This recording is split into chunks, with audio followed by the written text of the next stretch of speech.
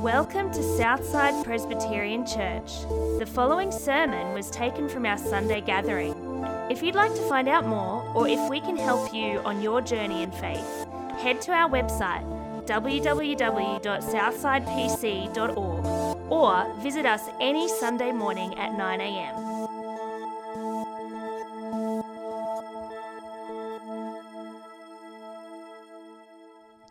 We're going to read the Bible now, and we're going to read from 2 Kings chapter 6, from verse 8 to 17. So if you've got your Bibles there, have them open, or it'll be on the screen behind me.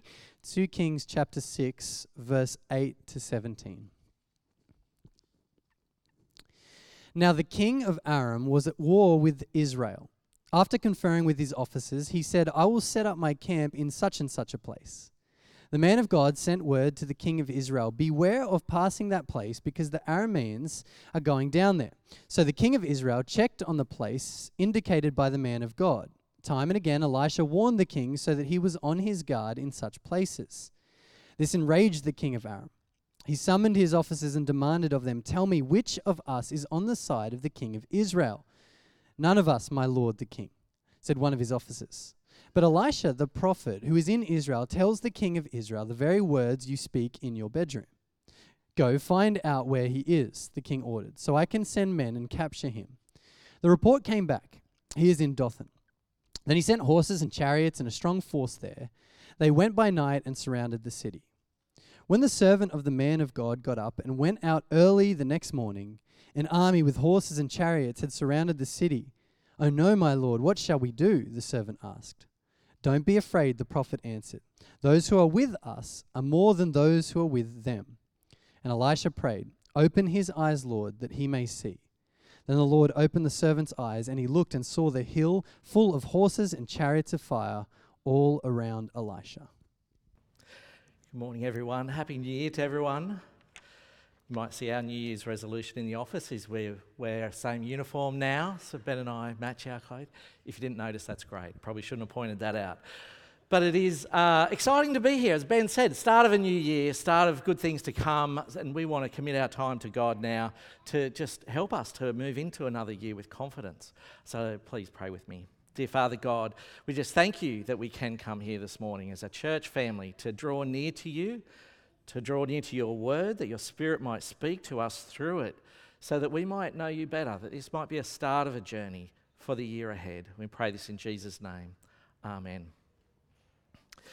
One TV show that really turns me off, I don't know what to do with, is The Deadliest Catch. I'm not sure whether you've seen it, but a bunch of seamen go out to catch crabs in the deep ocean, and I love the scenes where they just get tossed around in the storms. I love it and hate it at the same time, because these waves come crashing over, not just over the edge, but over the sailors, so they're drenched, wet and cold. It's like little toys tossed around on a little board, because these are not little ships out in the deep ocean going through storms, they're big ships.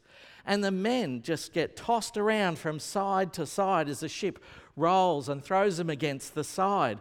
And it's not as if they go off the edge, they can just swim to land. They're in the middle of nowhere. They're in the ocean, the deep ocean. If they go off the side, it is the end. It's horrific. You could not pay me enough money to do that job. I love watching it, but I don't want to be there. I don't want to be that person. But as we reflect on 2022, last year, and if we're looking for a metaphor for what the year was like, maybe it's like the deadliest catch, being on one of those ships. As the waves come crashing in, we're just trying to hold our feet. The big wave comes and, oh no, it's COVID, and the wave of sickness comes and hits us. And then all of a sudden another wave comes. Oh no, it's our finances. Look how big the interest rates are going. Look how high the lettuce price is going. Remember that during the year all that was happening? Or oh no, there's family issues around me. Another wave comes crashing in. There's the dark clouds of the storm of our mental health going, I don't know whether I can do this any longer. As we get tossed around from side to side, we hit the edge and we look over into the deep blue ocean. We're going, how long is this going to last? How is this going to keep going? How am I going to keep going? And we try and find our feet again. Because sometimes, particularly as we look into a new year, it feels like We just want to find our feet. We feel like we're very vulnerable, this little ship in a big ocean just being tossed around. There's so many things out of our control, but we just got to hang in there. That's what it feels like sometimes. The storms of life are big. Now, 2022 has gone. That storm has passed. We can take a breath. And what are we going to do in 2023? A lot of us think about goals or ambitions that we want to do in 2023. And I've heard it said from a number of people, well, then we know at least it's not going to be any worse than last year. This year's got to be better. But is it? What's going to make 2023 better than last year? What are you going to do differently? What's going to be different? There's so much out of our control, and we've learned just how vulnerable we are. So what's going to be different this year for you? There's something to be learned about how to do life in the middle of a storm through this little story in the Old Testament that we had read for us. It's one of my favourite Old Testament stories, and there's one particular character that we can learn so much from. It only lasts a few verses. I'll explain it when we get to it if you didn't pick it up. But I think there's something in his life that we can all associate with and something we can learn from about the trials of life and going through storms.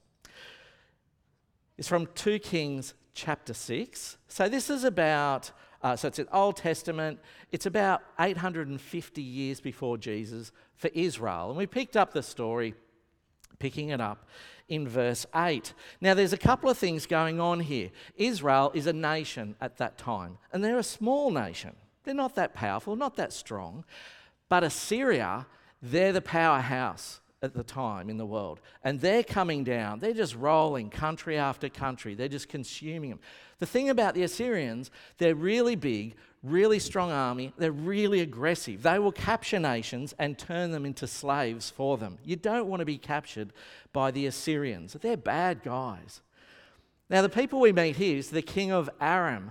Aram's just a place, it's a part of Assyria, and he's been given the job to lead his army to invade Israel. And basically, God is just playing with him. Doesn't matter how big the Assyrians are, God's just having a bit of fun with him because he goes to set his army to go into Israel. And God gives a message then to a guy called Elisha. He's a prophet. A prophet just means he's God's messenger. So God will speak to the prophet and the prophet will tell the people what God's saying. So God knows that the Assyrian king's coming from this direction, tells Elisha. Elisha goes to tell the king, hey, they're coming from this direction today. So the king of Israel can send his army and head them off. And it's really frustrating for the king of Aram. He's just like, we're trying to attack these guys. We're bigger, we're stronger, but we just can't do it.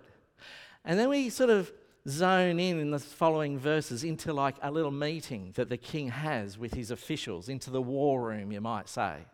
And he vents. He says, go and find, he says, where is this Elijah guy? Because somebody's telling the king of Israel, obviously, what's going on. And he first of all looks at his officials and eyeballs each of the officials. So which one of you are telling the Israelite king of what's happening here? Because he thinks there's a traitor in the room. Because how can people know our plans? We spend a lot of time on strategy and then they all know our plans. What is going on? And one of the officials says, well, it's this guy Elisha. This guy Elisha. He's the one that's been telling. He actually knows, says, I just love the answer. It's Elisha the prophet who is in Israel. He tells the king of Israel the very words you speak in your bedroom. It's like he knows everything. We're not sure how, but he knows everything. Even what you do in your bedroom, which is a little bit creepy. I'm not sure what you think about that, but I'm not sure whether it's worth for the king, he'd be scared, or Elisha, who hears everything. But he knows everything. And if you want to stir up the king about he knows your strategy, he also knows what you do in the bedroom. This enrages the king even more. So he's go find out where he is, the king ordered. So I can send men to capture him, and not just a handful of men. I just don't want to go and just do it lightly. No, I'm going to send chariots and horses. I'm going to send a strong force there. I'm going to send a small army in to get this guy. We're going to deal with this. This is serious. He's so enraged. Let's send the army to go in by night and surround the city. Now, in the Hebrew, in the Old Testament, which was written, there's no real distinction between village, town, and city. They kind of use the same words. So the way other bits of Elisha's described is probably in a small town or a village, more in the country.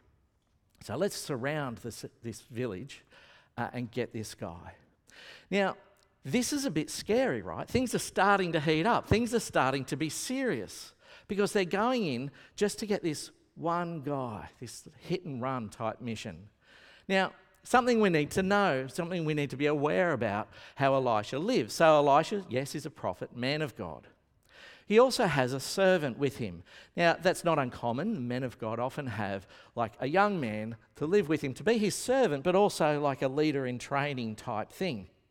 So the job of the servant is to look after the master, Elisha. So you can imagine Elisha's still in bed one morning and the servant would get up with a sunrise, probably get his jug, go out to the well in the village, get some water to put the kettle on for a cup of tea for his master. So he's got to be up early running the house. But this is what happens for this servant. When the servant of the man got up and went out early the next morning, you can imagine, sun up. What sort of day are we going to have today? But when he went out in the morning, an army with horses and chariots surrounded the city. Can you imagine that? To walk out, some mornings you get up early and you see the sunrise and you just go, it's a beautiful day. I've just got a good feeling about this day. This is going to be a good day. But then there's other days where you go, oh, look, I'm just not feeling it today. I don't think this is going to go so well today. I feel like it's not my day today. Well, for the servant boy, he goes out, sees an army. You can imagine, like we heard when Russia first invaded Ukraine, the Russian army would go and line up their tanks and soldiers and surround towns. They would circle the towns. There's no escape. The enemy is all around. We heard that that's happened. But this time, it's like they go outside. There's an army. There's horses, soldiers. There's chariots. But all their weapons are not just pointed into the city or the village. It's pointed to one house, Elisha's house. We're here to get you. This is not going to be a good day. It's not going to go well. But I think when we go into that feeling of I'm surrounded by the enemy, there is no escape, how's this going to work out? I actually think a lot of us had that feeling last year in 2022. As we did life together, as a church together, heard all sorts of stories how some people felt like they were surrounded by their enemies. Some people shared stories about in their workplace, how people they work with are just being so unreasonable, unhelpful, almost like they're out to get them and to bring them down. And it's the frustration of that. Sometimes it was family issues of just, everywhere you look, there's grenades going off all around you and you're just the innocent victim in the middle, but all this drama just getting you drawn into it, that there's no escape from that. Or sometimes it is the mental health of just feeling like there is no escape. It's a dark place. Just wondering, I don't know whether there is an escape route. I don't know whether I can get out of this. I don't think I want to be here. We can have that feeling where the enemy's circled all around us. And it's just, where do I go from here? Because it's not looking good. This is crisis. It's crisis. And I think some of us know how this guy might be feeling. So what's he going to do? He goes inside. Oh no, my Lord. What shall we do? The servant asked. Because he's panicked. What are we going to do? This is the end. He's probably thinking about Elisha. I knew you shouldn't have been dealing with that stuff. I knew you shouldn't have been passing secrets on to the king. I knew you shouldn't get involved in politics. I knew this would get back to us. And look where we are now.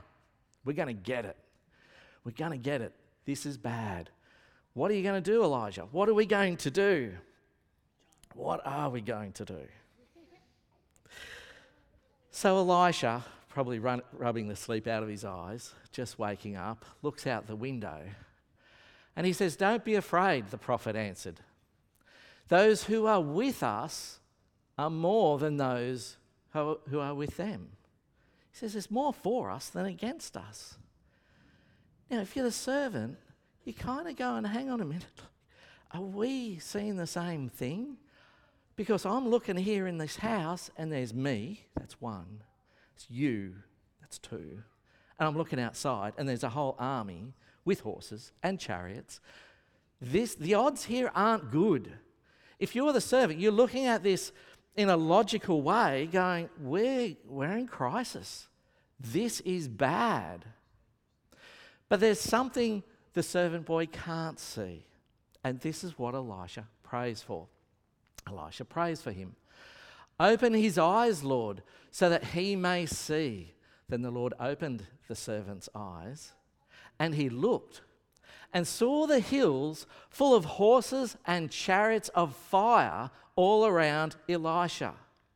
Now, often when things are heavenly, they've got fire on them. These are from God. This is God's heavenly army that's come around. This is massive. Now the servant can see. The servant wasn't blind before, but he could see the army. He could see the crisis and the drama. By having his eyes open, he could see how God is at work here, how God is bigger than his enemies, how God is never outnumbered by his enemies, how God is faithful to them, and there is a way out, and God is in control. Even though the Assyrian army is about to catch them, God is in control. He can see that now that he can see God's army that's there. Now, we need to take a little detour about what's going on here. Is this some sort of dream that he's having? Some sort of special vision? Now, is there really a heavenly army like that? Because the other parts of the Bible actually talk about the angels watching over us and looking after us, caring for us. It's recorded for us when Jesus was in the Garden of Gethsemane. He's about to be arrested and be crucified ultimately, put on trial and killed. But in that, when the soldiers come to arrest him, Peter, one of the disciples, comes up and thinks that he's the one who's got to save Jesus. Jesus is just going to be taken and killed. We can't let that happen. He's looking at the crisis. The soldier's coming. This is bad. Pulls out his sword and goes to take on all the soldiers. And Jesus says to him, "Look, put your sword away." This in Matthew 26. And Jesus rebukes Peter and he says, "Do you think I cannot call on my Father and he will at once put at my disposal more than 12,000 angels? Do you think I need you to protect me?" is what he's saying. "I've got 12,000 angels. I can just call on like that. But a handful of soldiers, not stand a chance. I don't need you, Peter, to sort out this crisis." But Jesus doesn't use it because he's got a bigger mission. He's on a bigger journey to go to the cross, to pay the debt, to redeem his people. But see, Peter, with his human eyes, thinking logically, there's an enemy, there's crisis. How do we deal with this? I pull out my sword. But Jesus is like, no. God's got a bigger plan, a better plan. Even though he's got 12,000 angels on call if he wanted to. That's amazing, isn't it? That God is watching over us. Not just God, who's far off, but his angels are watching over us all the time. They're watching over us, not letting us out of their sight. Now, there's stuff going on in the heavenly realms that we can't see. And we can be like the servant, and like Peter, who just can see our immediate problems looking around us. And we can even think in those times that God doesn't care for us. Because how did I get into this mess in the first place? If God cared for me, why am I here at all? But in times like that, we need to allow God to open our eyes. We need to ask that question about what shall we do? And to pray to God, that we might see him, because what we'll find is God hasn't left us. It's actually the opposite. God cares for us more than ever before, him and the angels around him. That God has surrounded us with his angels, and he's just waiting us to pray, to ask him, Lord, open my eyes. Help me to see you in this. Help me to see your protection. Help me to see your love, that you haven't abandoned me, but you are in control. You are always bigger than my enemies. Help me to see that, Lord. Sometimes we need to pray. Now, when the servant can see this, all of a sudden there's calmness in the room. It's like, oh man, now I can see God's chariots, God's horses, God's armies there. All of a sudden, the servant can breathe again. Everything's going to be okay. But did you notice? Nothing has changed at this point. Nothing has changed. The Assyrian army is still outside. In fact, the next verse, we're going to hear about the Assyrian army closing in on them. The situation is the same. God doesn't make the enemy disappear. So he doesn't actually fix the problem there and then, which is sometimes what we want him to do, that we get frustrated at God. God, I am surrounded. I am in crisis. I can't get out of this. Where am I to go? Help me see. But fix my problem. Just help it go away. Make it go away.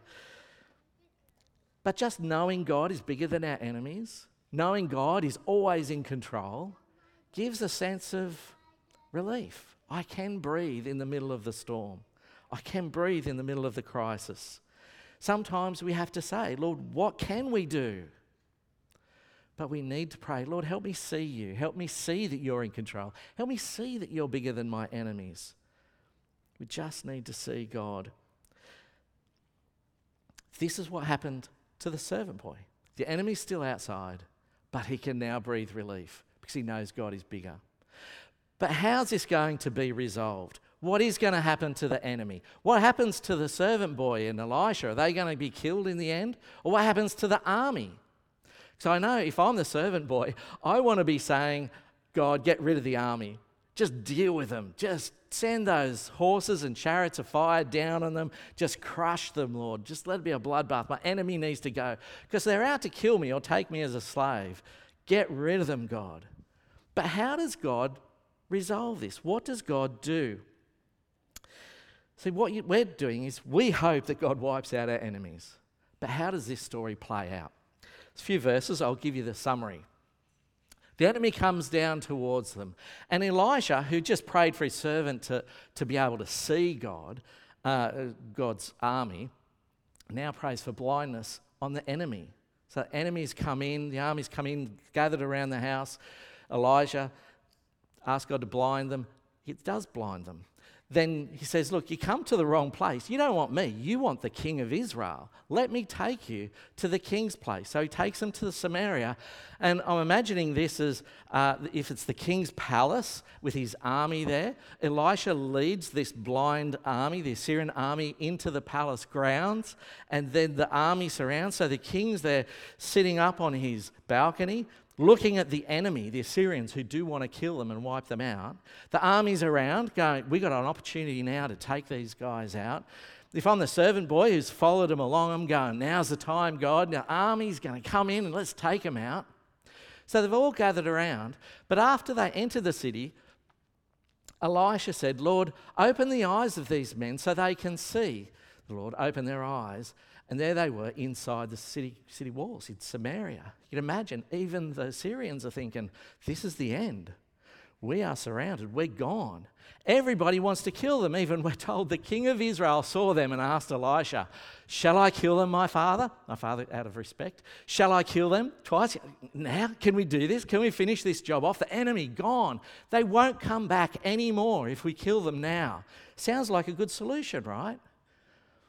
But what does Elisha do, the man of God? He says, don't kill them, he answered. Would you kill those who you've captured with your own sword or bow? How about we set food and water before? Let's set a feast. Let's have a feast together, a banquet. So he prepared a great feast for them. And can you imagine this? They're your enemy, and now you're sitting down with them, sharing food together. And then they have a good feed, they're all feeling good, and they returned to their master. And so from then on, the bands of Aram stopped raiding Israel's territory. Problem fixed. This is so God, isn't it? How God deals with things. How God's plan is always better than our plans. God's won them over, takes his enemies and makes them friends. This is so what God does. We need to trust God's plans. God's plans are so much better than ours. He is bigger than our enemies, bigger than our problems. He can resolve them in ways better than we can. It's just seeing him and trusting him through that. There's a whole lot of things that we need to think about going into 2023 and what could be ahead of us, because there's so many things that are out of our control. There's no way I can stand here and promise you, if you're a Christian, life will be so much better, you won't have any problems. Can't say that. I can't even say, pray like Elisha prayed and all your problems will go away. I can't say that either. But I can say and I can promise that God is always bigger than your problems. God is always faithful and he's always there when you're going through the storm. God never lets you go. And it's a good prayer for us to ask God in those times, Lord, what can we do? Help me to see you. Help me to see you. Now, it would be great if God helped us to see him like the servant boy, that we see the big army and see the chariots of fire. That would be awesome. That's probably not going to happen, but we can see God at work in other ways when we dive into his word, into stories like this, that we can see God at work, and we can see God at work in our lives, that we can see God at work through the people around us, the way his Holy Spirit works with us as a church, that we doing life together, that we learn from each other, we serve each other, we help each other. That's God's people gathering around us. We can see God at work, to know that he is always bigger than our problems, and we can always trust him.